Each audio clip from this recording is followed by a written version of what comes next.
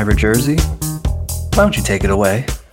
Welcome to League One Fun, presented by the Beautiful Game Network and brought to you by Roughneck Scarves and Golden Goal Press. Please subscribe, rate, and review us wherever you get your podcasts. I'm Ira Jersey, and that voice you heard was Jason, who's going to be on hiatus for a couple of weeks. So, Jason, don't number miss one, me too much. I always miss you, man. I especially miss your spicy takes. So, what jersey are you wearing tonight? So I'm gonna see if I can pull this in because this is an exclusive. Can you read that? So, yeah, I can see it. I have no idea how to pronounce it. I'm not even going to try. Yeah, Sardinia. I think they are in Serie B this year now, and it's just a fly jersey, So nice. Yeah, another one for your collection. Of So, course.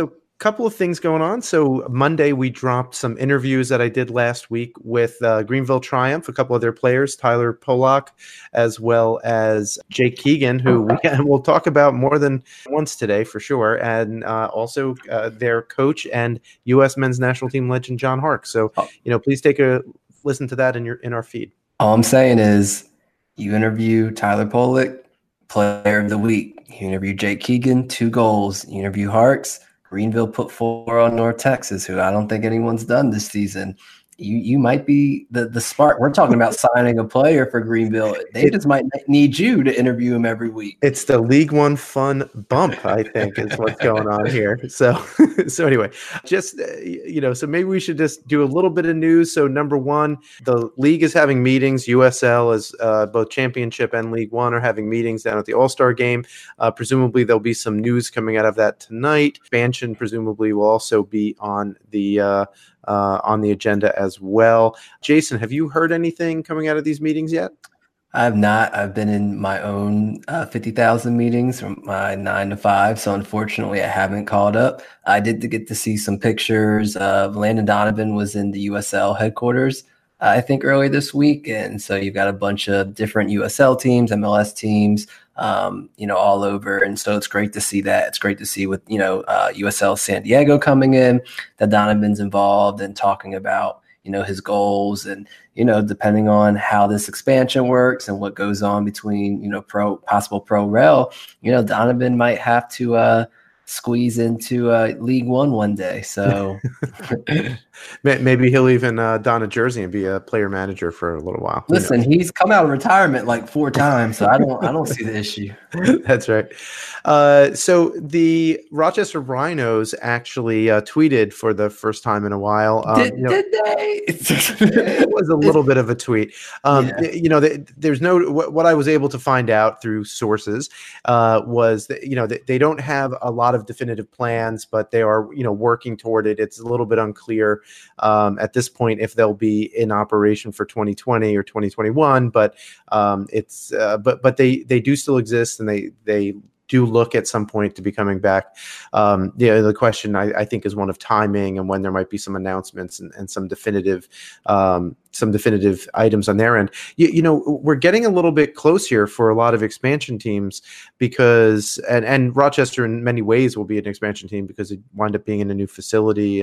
But you have to start thinking about coaches, right? It's not too far in the not too distant future. You're going to have to start thinking about how you're going to build your roster if you're going to start in January. We're approaching August and even though the current season is still going on, if you're an expansion side, you have to at least be picking coaches and stuff. I mean, just like Omaha has. Yep. Yeah, and Omaha's done a great job of setting themselves up. So I'm excited to see what they do in the off season. And yeah, maybe they're waiting for how this season kind of ends and seeing if maybe they can get some guys from teams, that have already played a year and kind of have this league experience so they can come on board and share it with, the trialists and whoever that they pick up from other leagues. Yeah, I suppose you'd also want to see who maybe doesn't get re-signed, who might be like a value signing. Like if someone has an option that's not renewed, maybe they didn't play a lot. Maybe they're, the 13th man on a roster or something like that, and they might want more playing time to be a starter. So yeah, there's a lot of things to do, but you have to get the infrastructure in there first, right? So, and that's kind of what we're waiting to hear from some of these potential new teams. And any Omaha fans that listen, send in who you want to be your star player. If you can have one star signing, a realistic one. I'm not trying to hear Messi's coming to Chattanooga and all glad that. to qualify Yeah, that. please, a realistic one. Because you look at players like Jack Mack, who, they're signing in leagues with teams I wouldn't imagined. And so, that's a possibility. It'd be great to see players like that. So let us know who you think is on the top of your list. Yeah, I hope to talk to some folks from Omaha actually in the next couple of weeks as well. The roster freeze date's coming up. September 6th is the roster freeze date, 6 weeks away. So a couple of signings that happened before that. So one of them we're going to talk about more, but Shinya Komodo, he is signed for South Georgia. He is on loan at South Georgia Tormenta from Loudoun United. Also, a couple more rumors. One is that Forward might be signing a new player or two in the not too distant future. And John Harkes in our interview, he made it sound like to me, nothing confirmed, but made it sound like to me that they might be looking at someone just to bring in, maybe one more little piece to maybe get Greenville over the hump. So very exciting here as the roster freeze date comes. As we think about the roster, Jason, is there kind of one team that you think really needs that, one piece? I mean, every team obviously could improve a little bit, but is there one team that you think kind of needs someone in order to really make a playoff push? Yeah, so outside of, obviously, we talked about Greenville kind of needing someone up there in partnership with Keegan. I think one thing that's really interesting with Chattanooga is their central defensive midfielder position, right? Because like today, and we'll talk about it, Pineda was getting torched by Rafa and Toomey when he played central defensive midfielder, and he's more of an offensive threat than he is defensively, whereas Uefi, who used to play in that role more often, he's more up on the field now working the wings because of his productivity. So I think if Chattanooga can bring in somebody who's more defensive oriented in that position, and you're able to get Pineda and Uefi both up, further up the field, then that's something that they can really benefit from, because today Lansing just put an all-out attack on them and they couldn't do anything. It was just tackle, yellow card to try to slow down anything. And I think in the long run, they're going to need that to make a playoff push. The Kickers apparently are hosting open tryouts August 16th to 18th. You think the Kickers are one of the teams that, after a couple of wins the last couple of weeks might be, ready to make a push for the playoffs themselves. Do you think that, trying to find someone through these open tryouts is a way to go, or, did you need to splash some cash in order to, make that final? Yeah.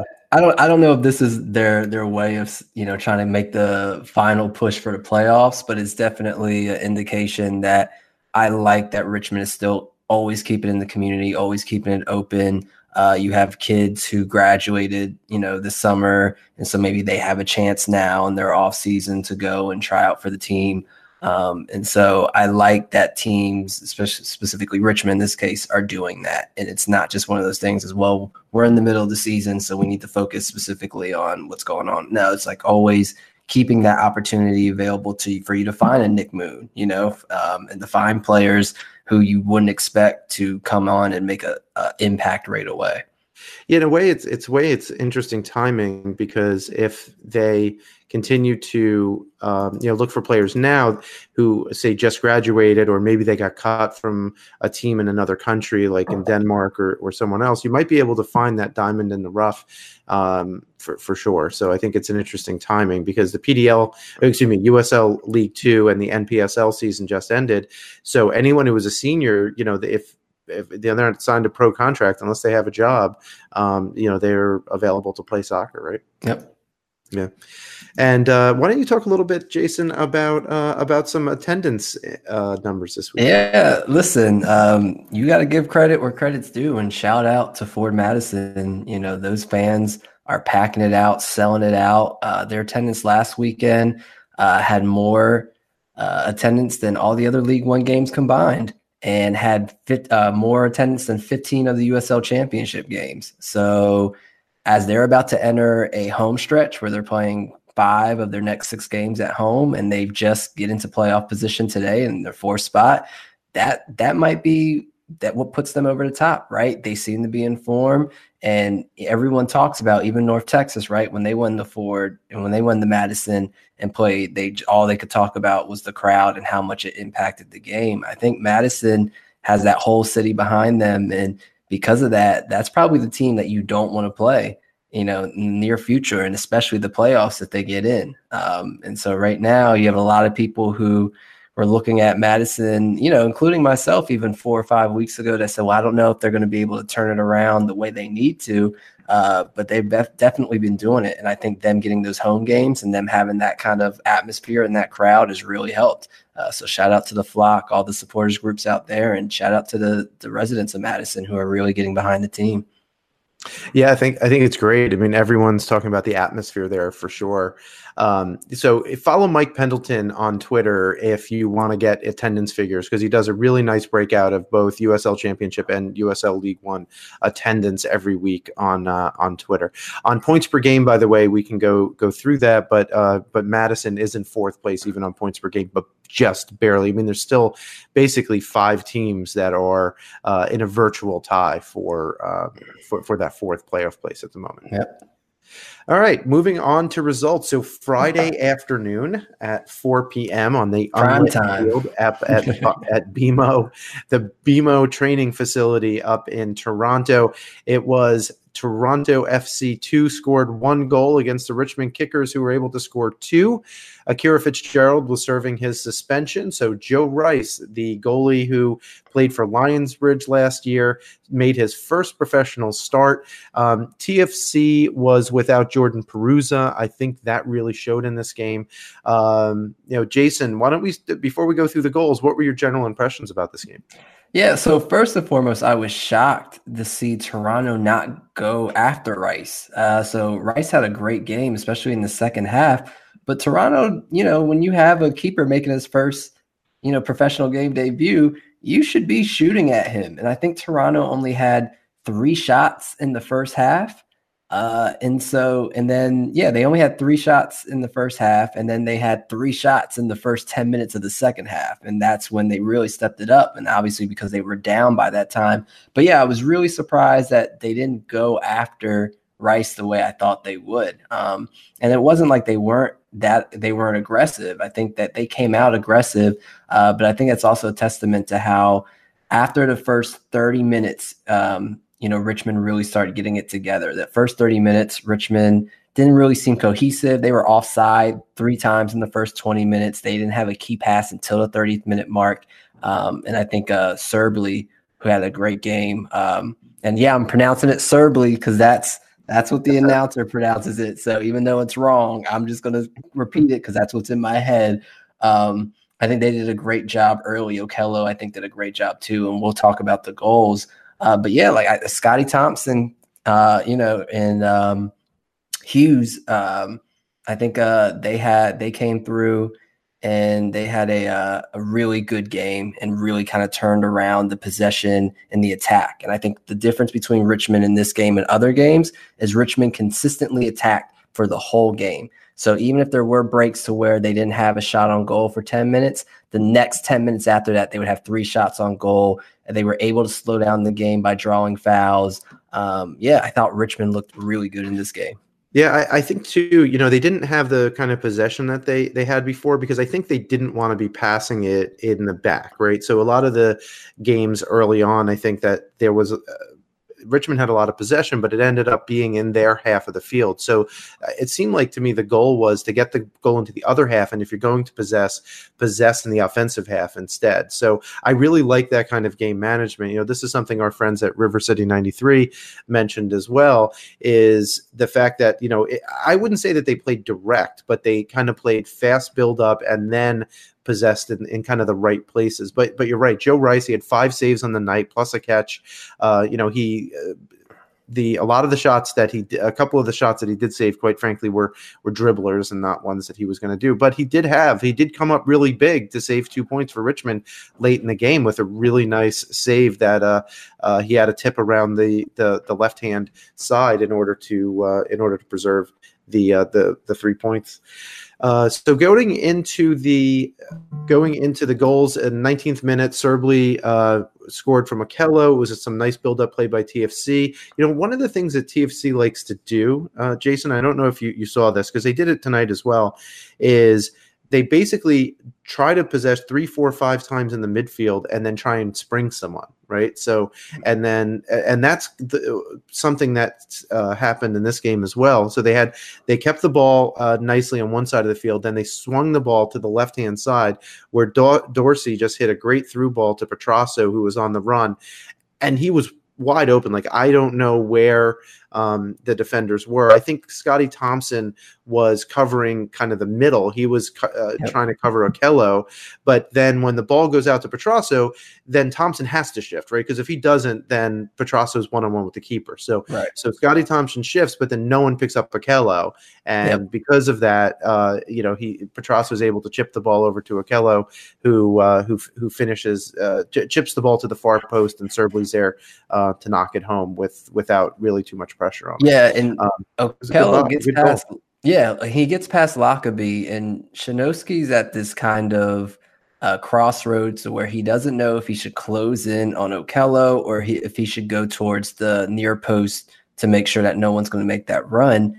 But once Okello gets the ball and he's in the box and he has all that space, I would have liked to see Shinovsky close on that space because he gave Okello way too much time, stayed at the post, and instead Okello was able to have a nice chip because he had no kind of pressure and had all the time in the world. And so I think when we look at Richmond, I like their defense, but I think their transition defense still needs work, and that's an example of the decision-making work that they need. Yeah, I wonder if Akira Fitzgerald was in there, if maybe they would have been a little bit more organized. That's a good point. In this situation, right, where, because the advantage of being a goalie is that you can direct traffic, right? And if Rice just wasn't used to directing traffic and saying, Chinovsky, turn left, right, just, step left two steps, then that might have helped quite a lot. Yeah. But, in the past, Richmond would get into these positions where they would get their heads down and they, would be hard for them to come back. But in the 35th minute, they were able to get an own goal. There was a foul on the right-hand side of the pitch, and Scotty Thompson makes his only touch on the right side of the pitch on the night, by the way, if you look at the touch map for him.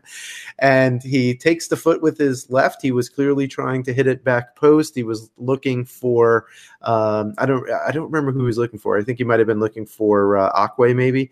And but he hits the ball in, and then the goalie Klanovsky, is that how you pronounce it? It hurts to watch. It hurts to watch that. So the ball goes basically through his hands, and he had it in his hands. I don't think he was bumped, and if he was, it was definitely incidental. No, he wasn't bumped at all. He as a keeper, I think Akwe at the end, after he had already dropped it, kind of got into his face, and Akwe, credit to Akwe for making the run to creating that pressure anyway. But yeah, he just simply dropped that ball. Yeah. I actually think this goal should have been credited to Scotty Thompson because it was on frame. It was just we'll talk about that because we'll talk about Richmond's next goal because Joey got an assist, and I don't think that Joey deserved an assist. He did not get an assist at all. Yeah, for sure. So anyway, so I think that was strange scoring from whoever scored this game. Yeah, it's what Richmond kind of needed, right? Because Toronto, like I said, in the first 20 minutes dominated. Richmond kind of just didn't have that cohesiveness, was offside a lot. And then in that 30 minutes, they had back-to-back shots in the 30th minute and the 31st minute. And so that kind of turned around their momentum. And then Akwe drew that foul, leading to the free kick. And then all it takes is a goalkeeper blunder. And I don't know what's going on with Toronto's keeper situation because he's only played 2 games this year, and then the keeper they played today has only played 2 games this year. So I don't know what Toronto's doing, but we'll talk about their rotation later on because I think that might be what messes them up in this playoff race. Yeah, 100%, and I want to talk about that as well because when you don't have some of those pieces, I think Toronto, particularly in that quick transition and pressing that they like to do. So without Endo and why do I always forget his name? Schaffelberg. Schaffelberg, yeah. Without those two there, Cerbley's good, but I don't think he can do it all by himself. And I think that's part of the issue. They do need one more piece in the midfield for sure, at least. But the third goal comes out from a very nice run of play, actually, right after halftime. In the 48th minute, Joe Hughes gets a goal. So Richmond was attacking again, and basically Mbappe was all over the place in this particular play. I think he must have beat 5 players on the run, and then makes a nice cross right Thompson with the through ball to him, though. Yeah.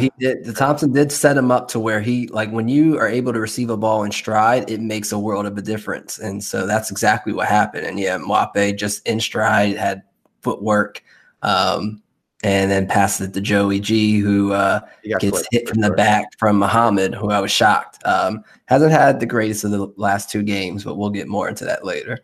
Yeah, particularly today's game for sure. Yeah. So anyway, they step up. Joe Gallardo steps up to take a penalty, and it's saved. It's actually not a great penalty. It was an okay save, but it wasn't a great penalty. But Hughes is right there, and then Hughes buries the rebound. Gallardo should not have been credited. I looked at the box score and saw an assist, and I was like, "Oh, is that what we get rewarded for?" Okay. Someone really needs to go back, even if you just look at the highlights and just make sure that the scoring is correct. It would be good because Scotty Thompson should have been credited with a goal, I think, and Joe Gallardo, as much as he helped create this goal in a number of ways, he didn't deserve the assist on that one. So a couple of interesting things. The Richmond kickers must have watched some tape on how TFC was using the offside trap, because they were only offside 5 times in this game, which is almost unheard of up in BMO. So well, I think it's the lowest of the year, I think. And Toronto themselves were offside 2 or 3 times. So once that happened, you should have known that's the end of that. They're cursed. They're not going to win this game. So also interesting statistics in this one. And, we know that a lot of statistics don't matter that much, but Toronto had 6 corners and Richmond had none. When I watched this game, I didn't even think about them not having any corners, because I think they had a lot of other free kicks. So I think they had a lot of other set piece opportunities that were. And Hughes drew a lot of fouls and got a lot of free kicks, and that's something we haven't talked about. We got to talk about Hughes. I should call him Huge, because that's he played out of huge for sure. He played out. He played. Had the goal, had 2 created chances, but he was all over the field and was so important for Richmond because of that. Like I said, drawing those fouls, 11 interceptions to just stop Toronto from really that build-up and transition that they do so well, and then 6 clearances for him getting back there and clearing the ball when Toronto did get the transition going. So, man of the match for me. I thought he was outstanding. Yes. So I think Hughes did really well also. I think, again, I'm going to give some props to Scotty Thompson, because he did have those couple of plays that you noted, so a couple of key passes, but he had, believe it or not, only 7 touches in the offensive half. And I think one of the reasons why TFC had a problem attacking, particularly down their right side, was that Scotty Thompson stayed home. And with the exception of the goal itself, I think he did a really great job organizing that back line and making sure that there wasn't a lot of space. The other thing that I'd note is that, is that without Perusa on the field, I felt like TFC had a little bit of a problem with a lot of hold-up play. Like Akinyola does a lot of good things, but I think Perusa just does them better. And, we'll talk about that later, because even though, you said Perusa, they were without him, he did sub in, I think, the last 5 minutes. So they were pretty much without him. He didn't play most of the game. Right, exactly. He barely played. And so we'll talk about that, because I think today it was an even bigger impact for their game. And that's why I don't know what Toronto is doing from a coaching and front office perspective. I don't know if it's just because they look more at trying to get building these players, but it's not working for them when you have probably your second best, if not your best player on the team coming off the bench with 5 minutes left in the game, and probably the second best striker in the league. Yeah, maybe he's nursing an injury. I mean, it's hard to know. We don't Yeah. get enough information out of TFC to make it interesting. At least like North Texas gives us more information about what's going on as far as injuries. So, anything else on this particular match? No, good job for Richmond. The game that they needed to turn it around. It's one to win a game 1-0, but to go down early and then come back and score 2 goals, it's a big on the road. It's a big win for them.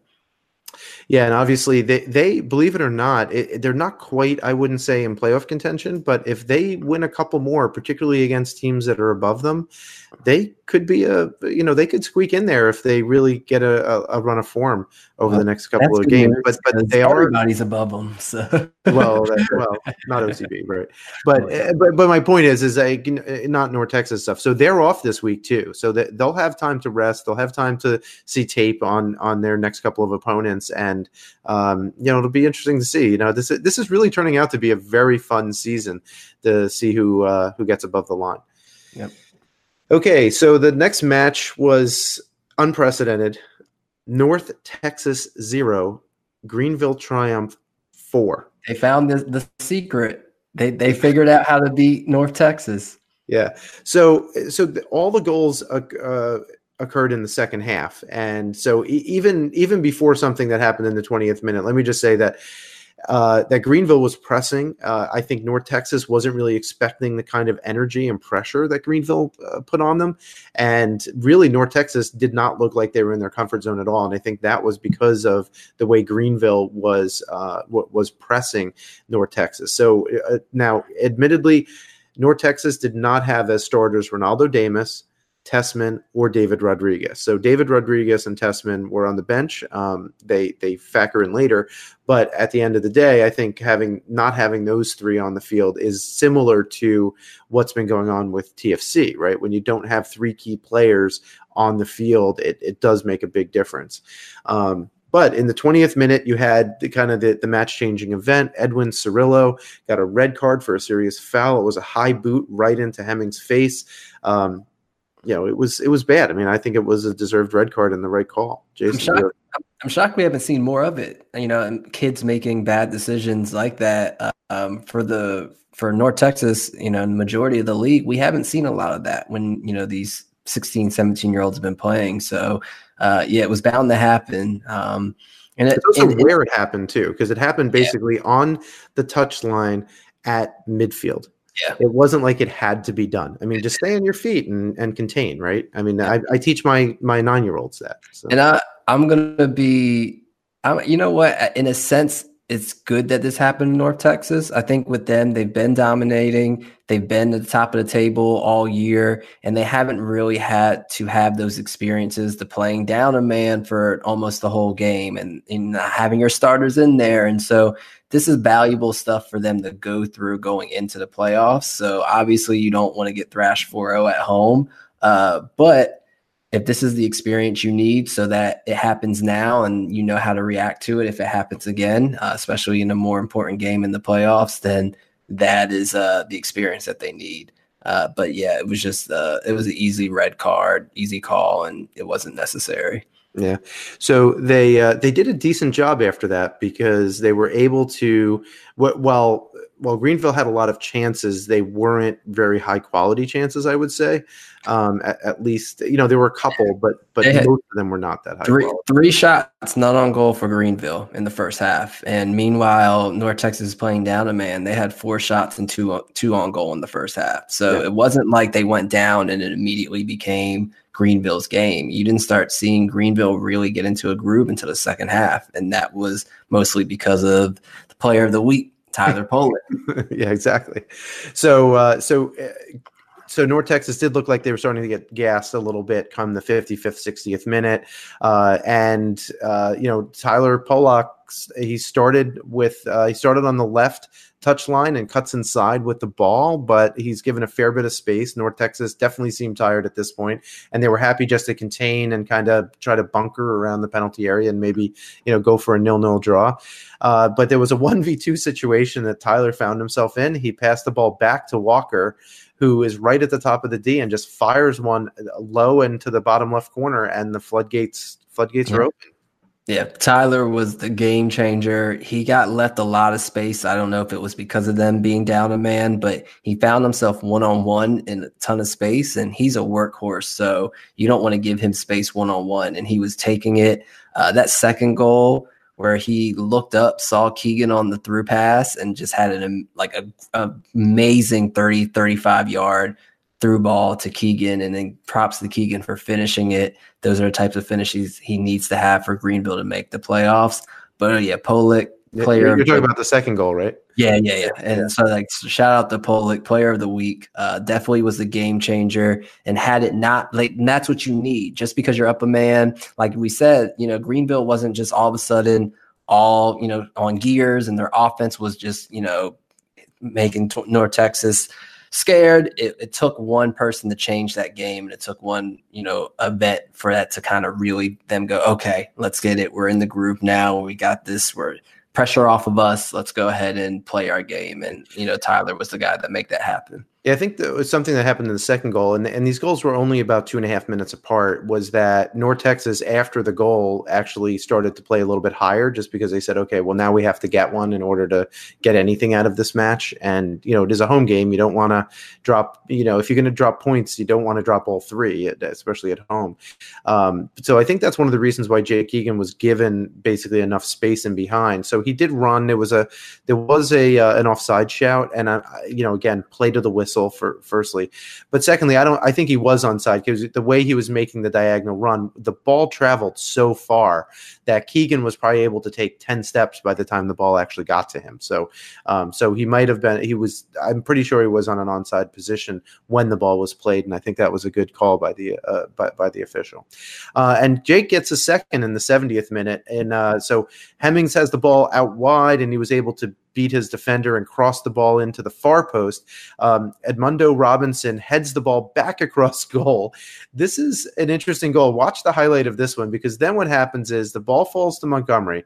He has it, tries to clear it, but as he kicks it, and he kicked it pretty hard, it hits the back of Gomez's leg, and it falls to Keegan right at kind of right near the penalty spot, and Keegan buries it from about 7 yards out.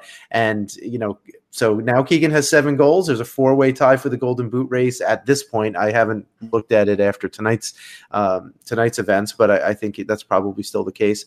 And Keegan gets a second. He gets the brace.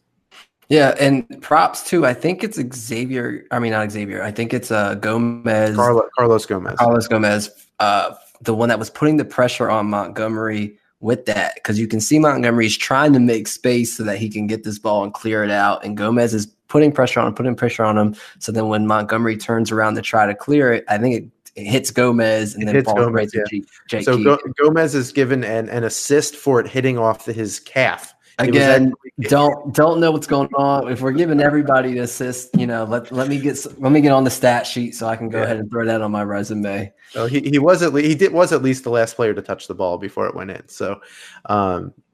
So anyway, in the 88th minute, there was a penalty kick, and so Edmundo Robinson takes that kick. He was involved with the third goal, like I just mentioned, heading the ball back across the net in order to create that dangerous chance. So Robinson takes it. So it happens that Jake Keegan did not take it. I thought maybe being on a hat trick and being a little bit informed that maybe they give Jake Keegan the take. So one of the questions that I asked a member of the team was, does Greenville have a set penalty taker, or is it the player who draws the penalty, because Robinson drew the penalty? Is it like his choice? Does he get to take it? What I was told is that they basically decided that, hey, we want more people to score. We want more people to have confidence. So that's one reason why Edmundo Robinson took this penalty. Okay. And then we'll talk about that Lansing game, but they had a similar situation where they drew a penalty, and they don't have Coach Miller on the sideline who's serving suspension, and they had to decide who's going to take it. And Pato, who is a clinical PK finisher, I thought would take it, ends up being N4, and it turns out to be a difference between a point and 3 points. So it's interesting to see around the league, what the teams are doing. I personally think if you have a forward who is a clinical PK taker, or someone, doesn't even have to be a forward, it can be a midfielder who is just great at PKs, and that's what they do, then there's no politics behind it. You know he's going to be the guy. That's how that works. Once you start letting players aside, once you start kind of spreading it out, you put yourselves, and in that situation, Greenville's up 3-0 towards the end of the game. It doesn't matter. But, a lot of politics can get involved in that, and that can change the way that some players are, approaching their PKs. Yeah, and every competitive team I've ever played on, whether it was, travel, high school, college, we've always had a PK contest like after practice one day, and whoever finished more out of 5 basically took it, and we always had 1, 2, 3, here's our first taker. If you're not on the pitch, then it's this other person. So it is interesting to see these different ways that as a keeper, I've had those, and I've definitely tried harder on the kids I didn't like because I didn't want them to be the designated PK. Fair enough. So Roberts did start this game for North Texas over David Robinson. David Robinson came off the bench. Jason, do you think had some of these guys started like Tessman and David Rodriguez, if that would have made a difference earlier in this game and even after the red card? Yeah, and even you look at Coleman coming on for Sealy, who I like, just wasn't doing much, and I would have liked to see Coleman come on sooner. And I think this is the first time though that we're really seeing North Texas kind of make those decisions as to where they're not starting their usual starters. I don't know if it's just they didn't take Greenville seriously, or if it was just to game management. But I don't like this whole 2-team rotation thing that's going on between them and Toronto right now, and if this is a sign of what's gonna look like if we get these MLS 2 teams in the league, I'm not happy about it. I want the best team to be on the field, unless it is game management, or it's a coach's decision to play because of tactics. I don't like this whole constant rotation. We talk about with Orlando, that's their major problem as to why they don't really have an identity. They don't have a finisher. So it looks like it's growing across all 2 teams, and I'm not a fan. I mean, TFC2 may have done it because they played midweek as well, so that could have been minute management, but that's not the excuse for North Texas. So. Right. Okay, so moving on to the next match of the night, which was, I believe, Saturday. It was Chattanooga Red Wolves 1, FC Tucson 1. The first goal happened in the 58th second, so I believe that's the second fastest goal in League One history. Pop quiz, who got the first? What team? Oh, God. It was Forward Madison, and It was was it JC Banks? I don't know. I thought it was Paulo Jr. It might have been Paulo Jr. Yeah. It was one of those two. I'm pretty sure. I mean, they've scored almost all the goals for that team. So, but yes, it was definitely Forward Madison. It was definitely really exciting. It was like in the 20. It was Paulo Jr. In fact, in like the 26th second. Yeah. But who scored the goal, Ira? Who scored the goal? Someone that has been interviewed on League One Fun, Kyle Venter. This was his 4th of the season. He's actually on the list for the top 10 goal scorers in the league. So this was his second one with his right foot. He now has 2 with his right, 1 with his left, and 1 with his head. In case you need some trivia conversation about League One.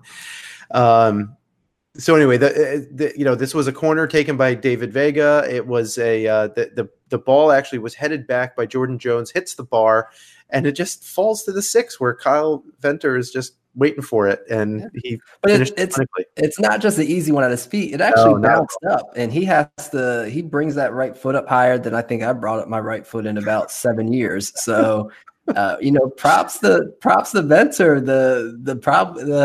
him and Connor Antley, showing that defenders can score too, and score in many different ways. I'm pretty sure all 3 of his goals with his feet were all volleys. So yeah, I was gonna say I think he's always had that ball bouncing. Maybe that's what he likes. Maybe just setting go it back. Up.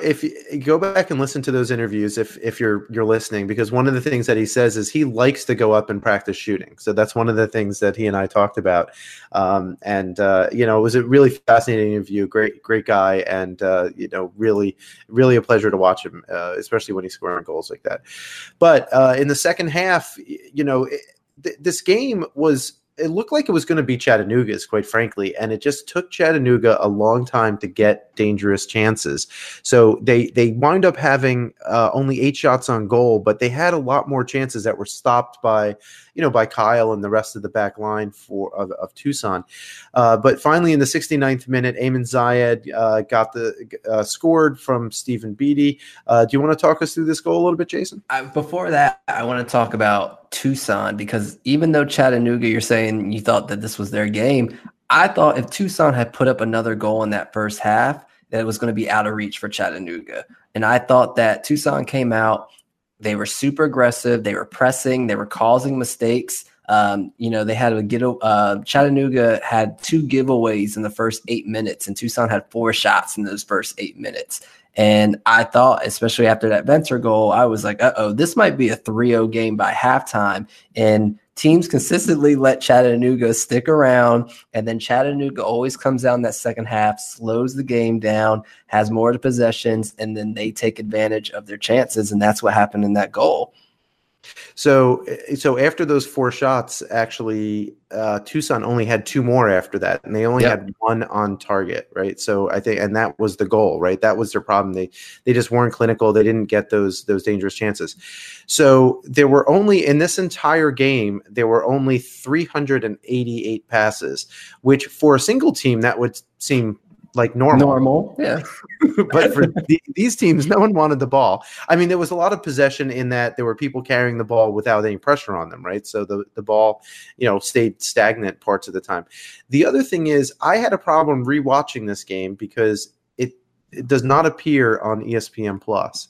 So it did for me, but what happened on ESPN Plus for me is that there's a good 10, 15 minutes of the game that's just not there. It's a technical difficulty. So maybe when you went to go look for it, they were still fixing technical figuring out. Yeah, but perhaps. So I really don't know exactly what happened in the goal, but you saw it live, right? When you watched it? I didn't.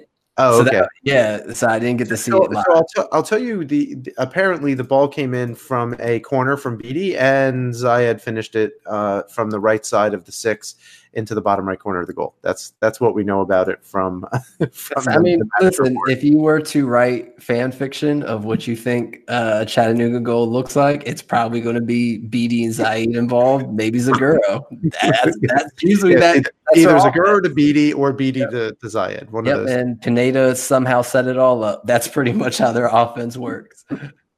Yeah, which that could take them far, but at the same time, one of those guys gets injured and can't play for a while. He gets injured and it's over, and it's and they're also, and we'll talk about it with today's game. When teams are shutting Beatty down, they're struggling to find somebody to really kind of take over that game and bring them that offensive power that they need. I think Zaguro in this game against Tucson did well. He had 2 chances created, 3 accurate long balls. And as well as, defensive work with 2 interceptions and 8 recoveries. But he's kind of that starter, right? Like, he has those long crosses, and who do you think they're going to? They're going to Beatty, who's on the wing, who then either takes it in the box and shoots himself, or is crossing it into Zayed or Sione or whoever is in the box. Right. Anything else on this particular match? Yes, I wanted to shout out. He's a player that's starting to get some time, Jaimes, number 21. And fancy footwork, definitely someone that's a spark that I like watching. And his past 2 games, he's been fun to watch. So shout out to him. Well, hopefully we'll see more of him this weekend, because I think they're back in action. Forward Madison played Orlando City B. The way that Orlando City B is playing, this could only have ever ended one way, and Forward Madison wins a tight 1-0 victory, but not as tight as you might think. They had 17 shots, 5 of them on target, compared to 6 shots with 1 on target for OCB. They were, OCB basically was defending for their lives, and not, in one time the things got through. So Forward, they basically spread the field. So one of the things that I think they were trying to do was staying very wide, stretching the field, not allowing OCB to get into any kind of real defensive shape to be able to kind of counter press, get the ball, and then break like they sometimes do. The other thing for OCB that I would notice, besides their kind of, I don't want to say lack of defending because they only let in 1 goal, but Luke Granitor's back. I don't recall seeing him in the last half a dozen matches, so maybe he's getting another look by the new gaffer there. Yep. And Tablante got some time too. So, but again, don't get too comfortable because this is what Orlando does. And then next week we'll have 2 brand new strikers who will play, and Tablante and Granitor won't even play. So, well, hopefully they do. I mean, I think some of these guys just need chemistry and playing time, right? Like we've talked about that with this team for a while. Like they're not a bad team. They just don't have cohesion, right? So the individual pieces are okay. So, maybe the coaching change will ultimately be good and they can wind up being spoilers down the stretch here. Yep. 26th minute though, the scoring starts. You had Oliver White draws it wasn't scoring, right? Oliver White drew a foul for a PK. A leg was just stuck out, and Oliver White's smart enough to trip over it. Yeah, don't mind if I do. Yeah. So then Don Smart goes up, takes the penalty, and he misses it wide. This was Herrera was trying to play head games with him, the goalkeeper for OCB. He was, saying stuff and moving his arms around.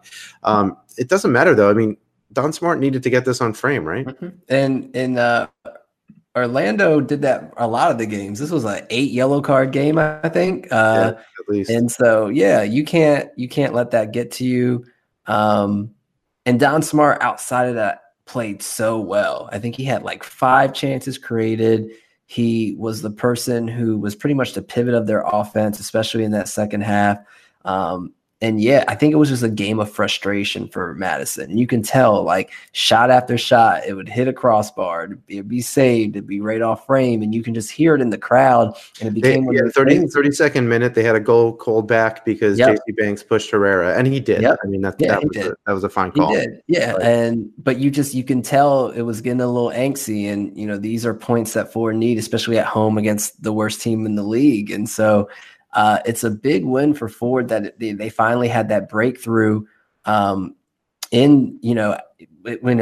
good that, put it this way, it's good that they scored because this is a type of game to where if you don't score and you draw 0-0 to Orlando at home, it holds weight. If you miss the playoffs by a point, you look back at this game and you just say, we had all these shots on target. We had a PK. We really couldn't just finish this game off. We really couldn't just win this game. So it was a relief when they did put the ball in the back of the net, just because from the crowd, the players, I think everybody, because it was just overall a game of frustration. So that happened in the 57th minute. The crowd was raucous. They all had a bunch of alcohol in them, I think, by this time. That last call was upon them probably as well. So there was a big switch of play. So Diaz ends up getting the ball on the left-hand side where he cuts inside and finds Don Smart, who just kind of tapped it across the 18 to Nunez, who one times it through to Banks. So it was basically almost like tiki taka there for a minute from forward, and so Banks just split 2 defenders and rounds Herrera. He's 1-on-1 with the goalkeeper and just slots it home. I think he had something to say afterwards to the keeper. I have to go back and look at it. It's not the first time. Not the first time he's done that this season. Well, so. My guess is that it might have been something, because I'm pretty sure Herrera said something to Don Smart when he was getting ready for his PK. So it might have been a little bit of retaliation for that. So, but no yellow for unsporting behavior, which is always a possibility. So, I mean, there was 8 of them. So surprised JC didn't get one, but yeah, it could have been. So you want to shout out anyone from this game? I mean, other than so I have someone I want to shout out. I want to shout out Eric Leonard, because OCB, even though they kind of had this makeshift lineup anyway that we haven't seen for at least a month or so. He basically kept the back line from needing to do a lot, and I think that's like your classic defensive midfielder kind of thing. And he was the unsung hero, I think, for Forward Madison, because the reason for lack of quality chances from OCB was not necessarily because the back line did a great job. It's because Eric Leonard was everywhere, just tackling and winning the ball back in good places. Yep, and we talked about how earlier this season how important he is, just because they move everybody up, even especially Nunez. He's productive when he's upfield. JC Banks, Paulo Jr., even when Pato comes up from the left side, they rely on him to stop those counterattacks. And when you're playing a fast team like Orlando City B, it's important for him to do it, and he did it well. So yeah, that's a great shout out. Got to give the Six some credit. They hold it down. I do love myself a good number 6. Anything else on this particular match? No, like I said, I think it was a good win for Madison. We'll talk more about forward in just a minute anyway. Yeah, it was just a good win for Madison just because that they don't get that breakthrough, and they finished that game off with 20 shots on goal and none of them went in. You start having a disgruntled fan base, and who knows what happens in today's game and the games coming up. All right, so then for the 8:00 kickoff on Saturday, we had another team at the top of the table dropping points at home. South Georgia Tormenta 1, Lansing Ignite 1. Kind of a good game for Lansing in a way, right? So they came out pressing. I disagree. You disagree, really? Yes, Lansing keeps dropping points. I mean, yes, like you go on the road and you get a point, but Lansing got a PK in the literal dying second. It was literally probably the last 3 seconds of the game. It was almost the last kick of the game. But Lansing, and we'll talk about Lansing's game today, which they finally, they seem like they got that curse off of them. But Lansing's given up 10 goals in the last 20 minutes this season, and they keep getting the lead and letting it go. So this was their game to lose. They had complete control of this game, and I think they were playing their style. They were getting Tormenta, pretty agitated. Lansing dominated that first 20 minutes. And yeah, I disagree. I think that obviously a point on the road is great, but these are drop points. Lansing should have had in their last 2 weeks, outside today's game, they should have had 4 more points than they did. Well, that's fair. I mean, especially since South Georgia, they got their goal late in the 88th minute. But I think that they, quite frankly, there were a couple of other good chances that South Georgia just didn't take too, right? So, yeah, I think South Georgia did what they had hoped to do, right? They played their game. It just that, Rafa Mensingen and Nick Moon combined in the 12th minute. But Lansing, you're not going to keep South Georgia down for that long. And so I agree. I mean, Lansing needed to be a little bit more clinical. And then how many times did Lansing hit the crossbar? At least twice. I had to been like 4 times this game. That's all they did. And so, yeah, I just, as a Lansing fan, especially going in, knowing that you're 3 games ahead of everyone else, you are played more than everyone else, those points are valuable. And like I said, when we look at the end of the season, if Lansing doesn't make playoffs by a point or 2, you're going to look at these 2 games and just go, yeah, why did we allow teams to score so late on us when we were controlling the game? Well, instead of going through these goals in detail, I'm just going to say that the other notable thing about this South Georgia's goal was it's their new signing, Shinda Kadono, who scored from Alex Morel. It was basically a counterattack goal, which is not unusual. But let's Tormenta? No. Thought you were being serious here for a second. I have a problem with identifying sarcasm. So yeah, okay. Have to be careful with that. But let's talk about this PK. So N4 goes down in the box. Mm-hmm. N4 steps up to take the penalty kick.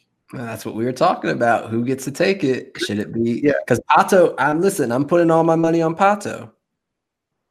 And I just think the best, if you have a proven penalty kicker, he should take it. Like props for N4. I think he played extremely well all game. Might have been their best player for that game. And even the 35th minute mark, he had this amazing footwork where he crosses up 2 or 3 defenders and then hits it off the bar. So he gets unlucky there. So I get, like, I drew the foul. I've been busting my ass all game. I want to take this. But then look what happens. But also shout out to – fairness, was a nice save too. I was going to say shout out to Alvaro. Second week in a row. I said last week I thought he got a fingertip on Pepe's. You said no. So this week he said, okay, I'm going to make sure it's obvious I got a fingertip on this one. So to describe the save, like you said, N4's shot is not great. It's the left-hand side. So two things. One was that Hara made the right decision to dive that way, but it was his right hand that was stuck up over his head that got the hand to it and was strong enough to push it over the bar. Yeah. So it was really, it was a very nice save, in a way, lucky save too, because clearly had he dove the other way, that's a goal. Yeah. But at least it was on frame, right? It wasn't like J.C. Bank, Don Smart's attempt in the previous game. Right? Yeah, it's tough for me. And everyone's different, but if I'm a fan of Lansing, that's just a tough game for me because you had 4 or 5 chances go off the woodwork. You played better, and then you're just given a gift at the very end to reward you for all that work. And then, it's just not a horrible PK take, but it's just a great save from Hara. I think Hara for the past 2 weeks has been very good. Definitely keeper of the week. Caliber. And Tormenta, props to them. In the second half, though, they were more aggressive. I think in the first half, that press got to them. Lansing was just all over them. And then they slowed the game down a little bit. I didn't like the Carr sub. I got it because Lansing's trying to hold on to the lead. But I don't. And then he's like, if you go back and you watch, Tormenta goal, he's kind of the reason it happens because he gets pressured, he gives the ball away, just passed it to nobody because he'd rather put it back in play instead of letting the ball go out. I didn't understand that. But I think that's something that Lansing has to work on, is closing out games. I didn't like that sub. And the other thing that you'll know too is that St. Ville came out at halftime and Jad Arslan came in. And this was obviously the reverse League One fun because both Connor Antley and Jad Arslan have been interviewed on this program before. But Arslan came in and he's a right back, and Connor Antley got moved to the left because to fill where St. Ville was. Right. And Connor did not look that good over there, quite frankly. Connor's a great player, but I think he didn't have the chemistry with the guys. He just was not. He didn't look as comfortable. I don't think he looked bad. I just don't think he looked as cohesive as he does because he knows his side, he knows the players. So it was harder for him to move forward. And he naturally crosses with his right foot, right? So it's just like in the attack, he didn't look as good either, right? Just because he's not as left-footed as he is right-footed, and nothing against him. It just that it was an important attacking piece for Greenville that just didn't exist. Tormenta, but One stat I will say, though, before we move on, 18 of their 22 goals this season in the second half were Tormenta. So know your lead is never safe against Tormenta. That's great. All right. And moving on to tonight's games, I did not have a chance to see either of these, but I did watch the highlights. So Forward Madison goes up to BMO for a 4 p.m. Wednesday kickoff with no one in the stands. I think on Fridays they get a couple of hundred people. On Wednesdays, not so much. Yeah. I counted, I think, 24 people in the stands that the camera looked at, and please don't start this Twitter debate on how many people are in the stands. I can't get this anymore. It's what it is. But regardless, Forward Madison drops 4 on TFC2, which was only able to score a single goal. You had goals from Paolo Jr., assisted by Don Smart. Paolo Jr. again assisted by Oliver White. And, what is this? Oliver's third game. He's made an impact in every game he's played in. Then there was an own goal for Forward from Romeo, a Jordan Peruzza goal by TFC in the 68th minute from Liam Frazier. I'd like to talk about that goal because I think this just shows what Peruzza is very good at. In the 81st, Dorsey gets his second yellow and gets sent off. So now TFC plays the last 9 minutes down a man, and Brian Beament gets a goal in the 86th minute from Lewis Bennett. Your impressions of this game, Jason? All right, time for a little bit of spicy soccer talk. I don't know what the hell Toronto's doing. So they don't start Tariq Muhammad. They don't start Bunk Anderson. Their 2 best defenders outside Dante Campbell. Instead, they start pretty much the Toronto MLS side bench players, right? And with Morgan, and when you watch that first goal, Paulo Jr. like Ashton Morgan's supposed to be fast, and Paulo Jr. just scorches him. He just beats him one-on-one off the ball, and that's why he's wide open. And then in the second half, Muhammad and Buck Anderson sub in, and you immediately see a change in this team, right? Toronto could not possess the ball in the first half to save their life. Madison was just on their necks. They had 3 successful dribbles in the whole first half. And then when Muhammad and Buck Anderson sub in, they have 3 in the first 8 minutes. So it's just one of those things to where, and then we want to talk about Peruzza and his goal, right? So Ayo starts instead of Peruzza. I don't understand why Peruzza should always be starting. Simple as that. So Ayo starts instead, and Ayo had 0 goals, 3 bad giveaways, no real key chances created or key passes. Peruzza comes on, subs in, and the first minute that he is on the field scores a goal because what he does well, and we've talked about in the past, he times his run in between the defenders perfectly. He comes back, to make sure he's onside and then sprints forward, times the run, and then finishes it. It's something that Ayo could not do within the whole first half of this game and the last game he played, when he pretty much played the whole game. And I don't understand what Toronto is doing. I understand it's MLS All-Star, so if the bench players need to play, but I don't understand why they need to play. Like when it is MLS All-Star, it's not like it's a double game. Like I just don't understand what's going on.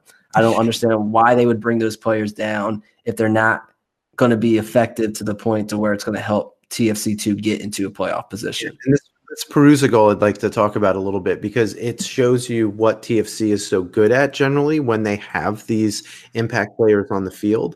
So they possessed in the midfield. There were 4 passes, basically everyone playing the way they were facing.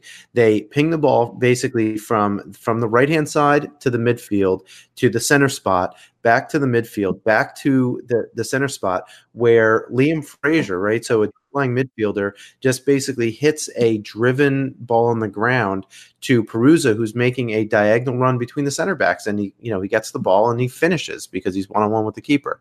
But I agree with you. I don't know. Like, even though you're trying to develop players, if you're a team like TFC2, you're on the cusp of the playoffs, you have a chance, you have a team that's good enough to compete with anyone in the league, you should probably be trying to do it. Get those extra 2, games at the end of the season, or go for them, right? Because you're going to develop players as well with teaching them how to win, right? So that's something else that's important in all of this. Like, you don't have to win every game, but clearly if you have the players with the ability to win, get them out there, get them bloodied, right? Yes, you want to get players bloodied, but when the playoff race is as tight as this, you can't let these points drop. Yeah, you shouldn't be playing Zavaleta. Simple as that. I don't know why you're playing Zavaleta right now in a race to where one game can make the difference between playoffs. One game can make the difference between a 16, 17-year-old that's coming up from your academy getting that experience of playing in a playoff game on the road. And yeah, instead you want to play Zavaleta. Cool. Nice job. Anything else about this game, Jason? Yeah, Manly. I don't know what Ford needs to do to hold on to him. I don't know if they can make a gentleman's agreement with Minnesota. They need to do everything they can to hold on to him because he is a difference maker. The first 3 goals for Ford all came from that right side. I think that Ford may have the best right side in the league when Manly's playing because because of his skill of going forward and his passing ability and his way of getting back to defend. It's just too much. It allows Paulo Jr. and Don Smart to intersect with one another, and you see it constantly to where Manly is either passing a ball up to Don Smart, who's already in full sprint, or Manly's up there himself, and he's playing give and goes with Paulo Jr., as you saw in that second goal, I believe, or the goal that he scored. I think it was a give and go with Paulo Jr., and so it's one of those things, 2 chances created, 3 tackles today, but it's his 82% passing accuracy and his 6 out of 8 duels won that really shows how much of a game changer he is. He just spreads that side so much to where defenders don't know what to do. Paulo Jr. can go into the middle, and then you have shots to where you'll see Manley get the ball on the side. He draws that attention. He just passes at the top of the box, and you have Paulo Jr. or Nunez or whoever they're waiting to smash it in. So I don't know what Ford needs to do, but they need to hold on to him. And then also want to shout out to Ohmsberg because he was a beast. 5 clearances, 4 interceptions, only lost 1 of his 7 duels, even created a chance. He did the damn thing today.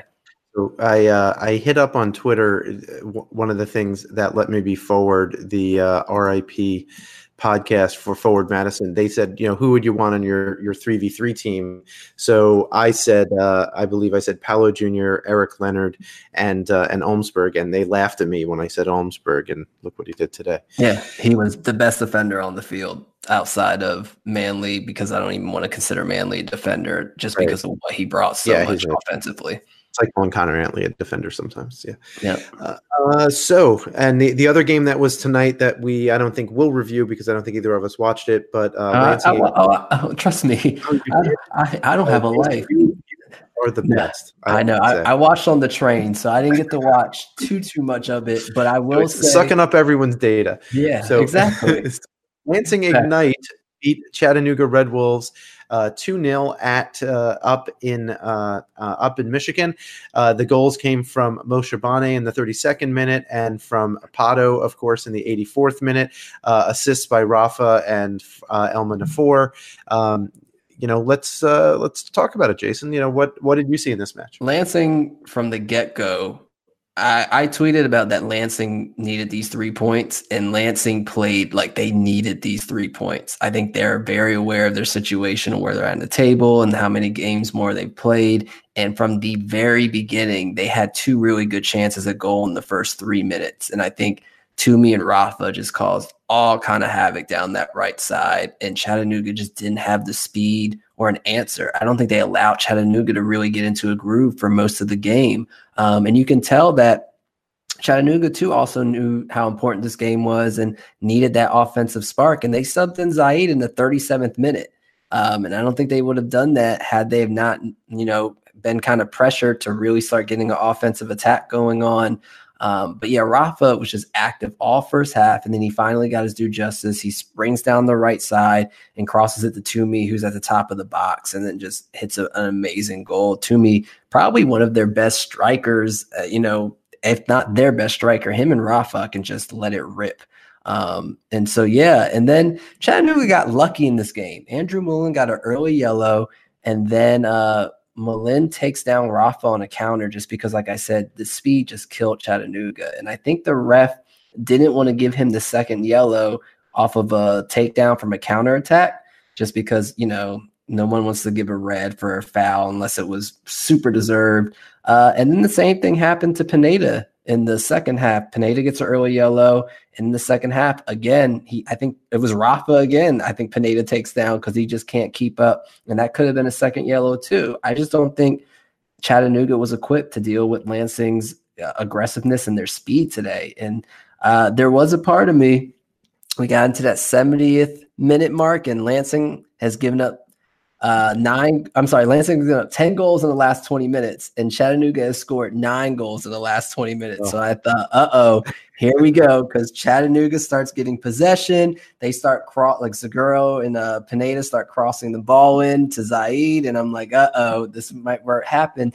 And there's a long cross to Beatty, and Beatty looks like he is going to try to cut in and take a shot. And I don't know who it is for Lansing, but they tackle and steal the ball.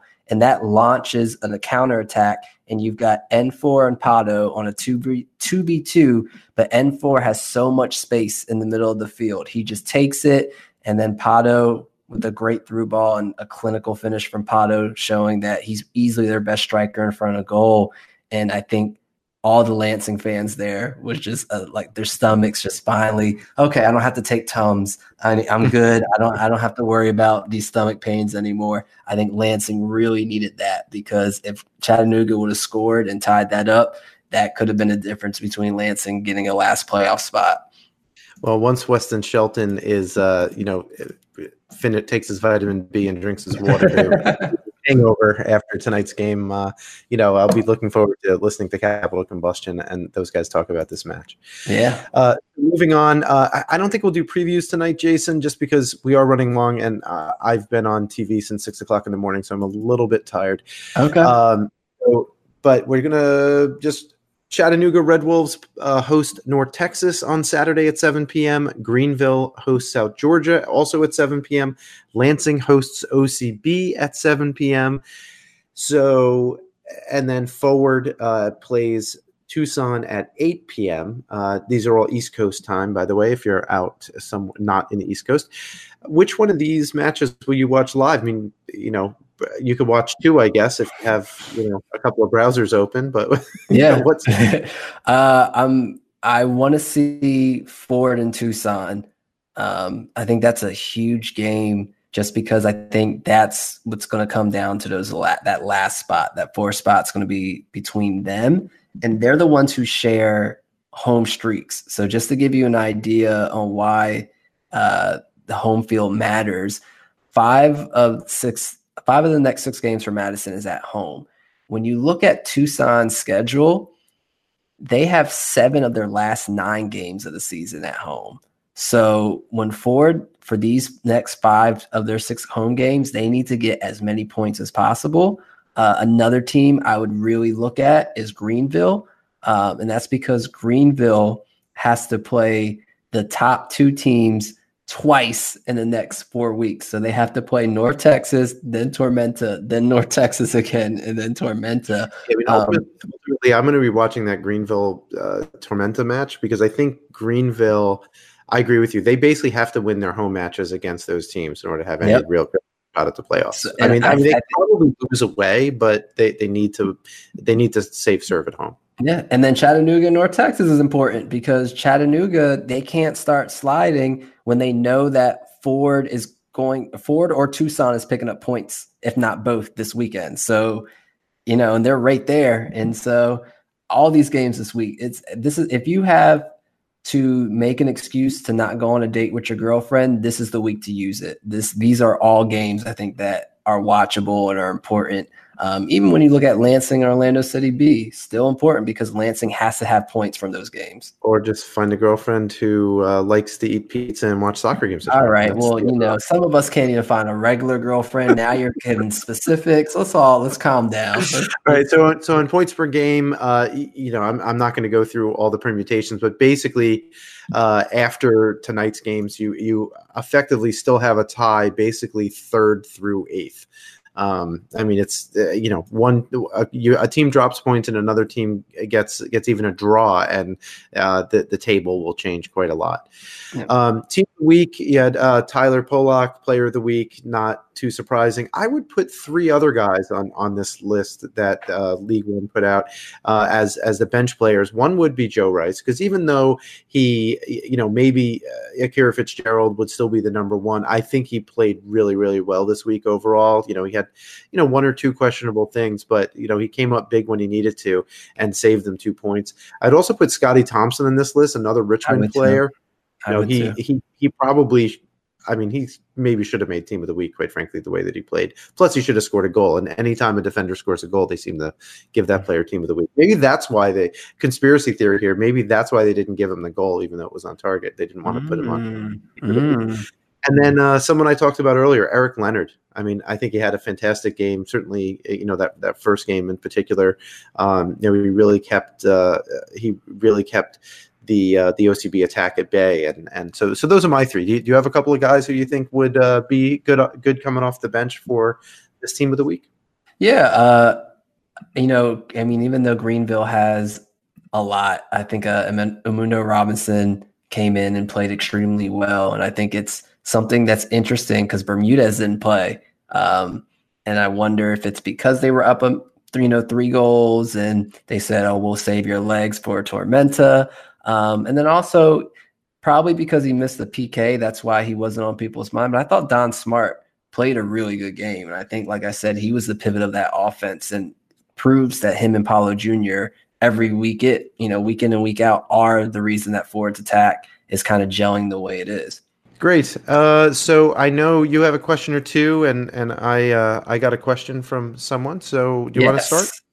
So you have you have to choose which front three do you think is more dangerous? And it's Don Smart, Paulo Jr., and JC Banks, or Rafa, Toomey, and Nick Moon. Ooh, so basically Lansing or Madison. Oh, that's a tough one. I think just based on, I think I'm going to go with Lansing's front line. And not that I dislike it, but because I think that both of those lines right now are in form and, really clicking and gelling quite well. Like, we almost never note a goal from one of those teams without, two of those three involved. Right. But I think I'm going to go with Lansing primarily because I think they just have the ability to score a little bit more and are a little bit more physical. And I would give it there. Whereas, JC Banks, that he's good. And I love the way Paulo Jr. cuts in from the outside, but I think Lansing just incrementally, just tiny bit more. Okay.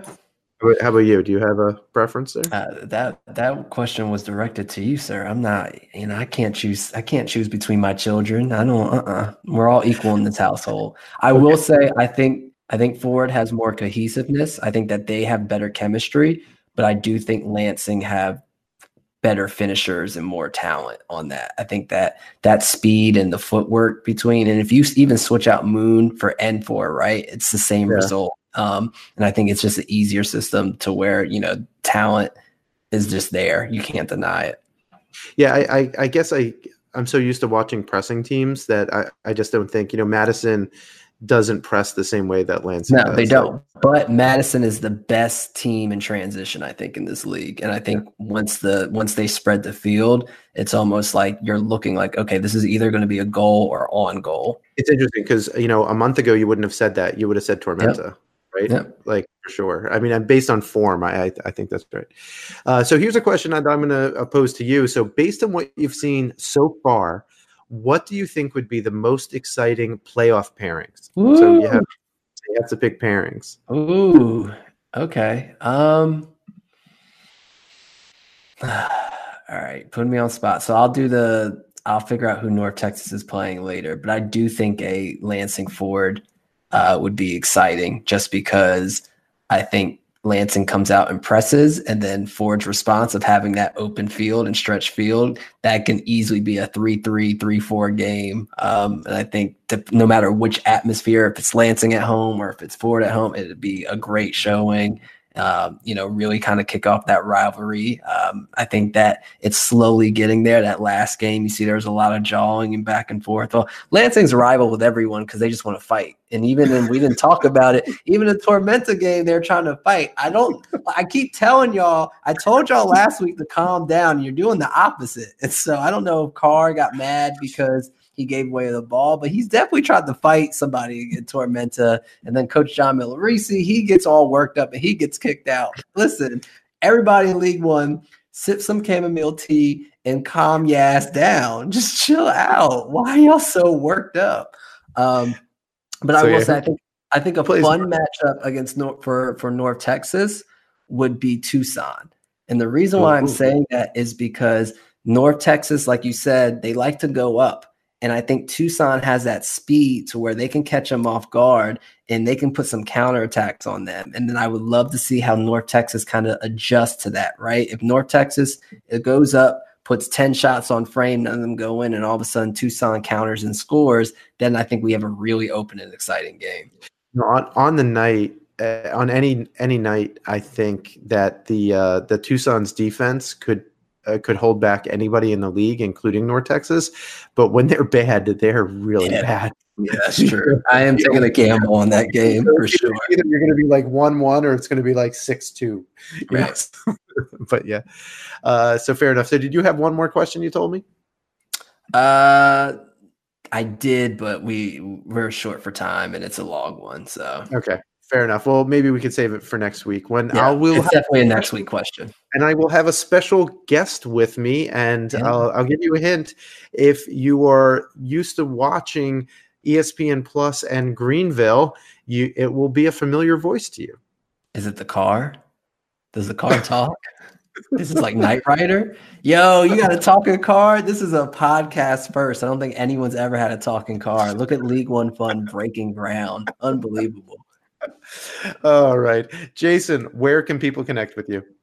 You can connect with me at Home Sweet Soccer. And if you live in Europe, I know we have the English Flamingo over there. Hit me up. I'll be out there on tour. Are you going to France as well? Yeah, I'm not going to France, though. I'm not cool enough for France, apparently, just Montreal tomorrow. But, so if you live out there and you want to go see a local game and talk some League One, hit me up. Excellent. And I can be found at Ira Jersey on Twitter, and you can connect with the show at League One Fun. That's League, the number one fun. Thank you for listening. Please rate and review us wherever you get your podcasts, and check out bgn.fm for other great soccer podcasts and written content covering USL League One, USL Championship, USL League Two, NWSL, Major League Soccer, and more. Thanks to our sponsor, Golden Goal Press, the best choice to get your custom shirts, hats, mugs, and other items for yourself or your organization. Check out their amazing products at a fraction of the price of other places at goldengoalpress.com. Also, thanks to Roughneck Scarves, official scarf supplier of MLS, USL, and US Soccer. Get custom scarves for your group or team at roughneckscarves.com.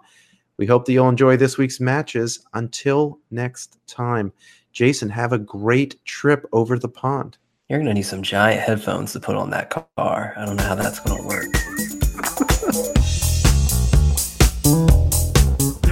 Very good. The other thing that, we should do with Golden Goal Press is we should make the Possession is a Trash Stat shirts. It's apparently there is demand for them. Okay. Well, we'll talk about it. Can we quote you? Can we put Jason says? I'll have my people reach out to your people. I'm definitely going to have to drop some paperwork, All right. Maybe on the back we could have hashtag spicy takes. Yeah,